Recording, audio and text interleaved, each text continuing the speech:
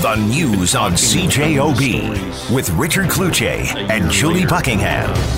Crisis at Maples Care Home.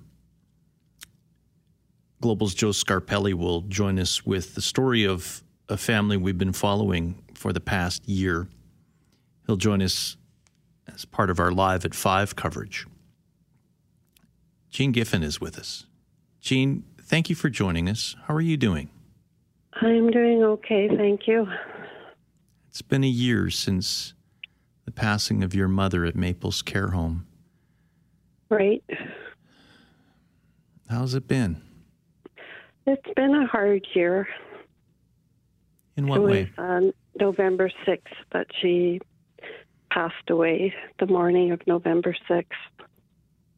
Have you been able to have a proper funeral and mourning and getting everybody together? As much as we could.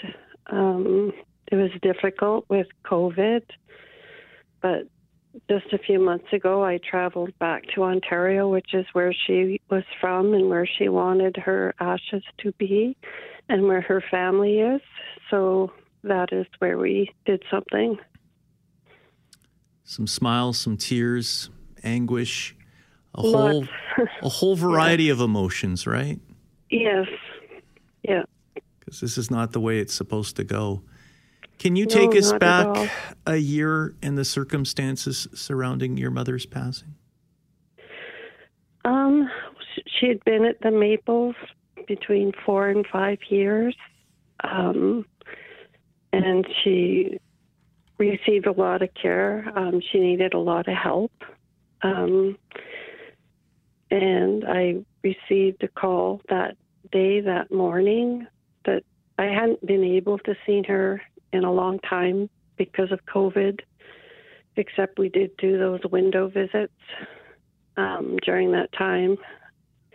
But I received a call that morning that she had passed away. And I did actually go there. They did let me go in, even though she was already gone, and I did spend some time with her that morning. And it was actually a pretty kind of traumatic experience. I could tell things weren't right, and it seemed very chaotic in there, but I didn't really know what was going on, and I couldn't really get any answers, so it was a really difficult situation. And then it was later that day, through the news, that I found out just how bad it really was in there, and about the paramedics being called in to help other patients. But my mom was already gone at that point. Jean, you said she had been there 4 to 5 years leading up to that point. Right. Did you have any concerns about her care in the time leading up to COVID-19 and even through the start of the pandemic? Or was it really after she died that you realized that things were not good there? I knew they weren't, like, she wasn't getting as much help as she needed. There were, some good things about the place and some good people working there. It wasn't all bad. But my mom required a lot of help. She couldn't feed herself properly. And I learned very early on that she wasn't going to get the help that she needed because there wasn't enough staff. And I knew that to be true of other homes as well. So I felt the only thing that I could do was go every day to make sure that she would eat. It is already a difficult time when you have a loved one in long-term care. Then you throw the pandemic into that, and you're not allowed to enter the building, and you have those concerns, and then you get that horrific phone call that she's gone as a result of COVID-19, and you said you couldn't really get the answers that you need, and you saw the chaos unfolding, and you learned, unfortunately, through the media what was happening inside that building.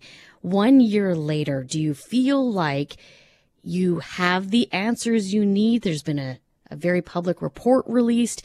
Do you feel differently than you did November 6th of 2020? No, I don't. I've learned a lot more since then. Just about how it's a problem across the country, not just Winnipeg, not just Manitoba, but right across the country. I don't believe our seniors are being treated the way that they should be, with dignity and respect. And I know that there was neglect going on. And definitely the few weeks that led up to her death, there was neglect because there was hardly anybody working there. And this happened in many homes. And I feel that even though they did all of their investigations and have tried to put some new things in place to make it better, it's not nearly enough. I truly feel that they were failed by everybody, by Rivera, by Maples, by the government, and by WRHA. I feel like all of the loved ones from Maples were failed by all of those people, that things could have been handled much better and differently. Jean Giffen joining us live on 680 CJOB.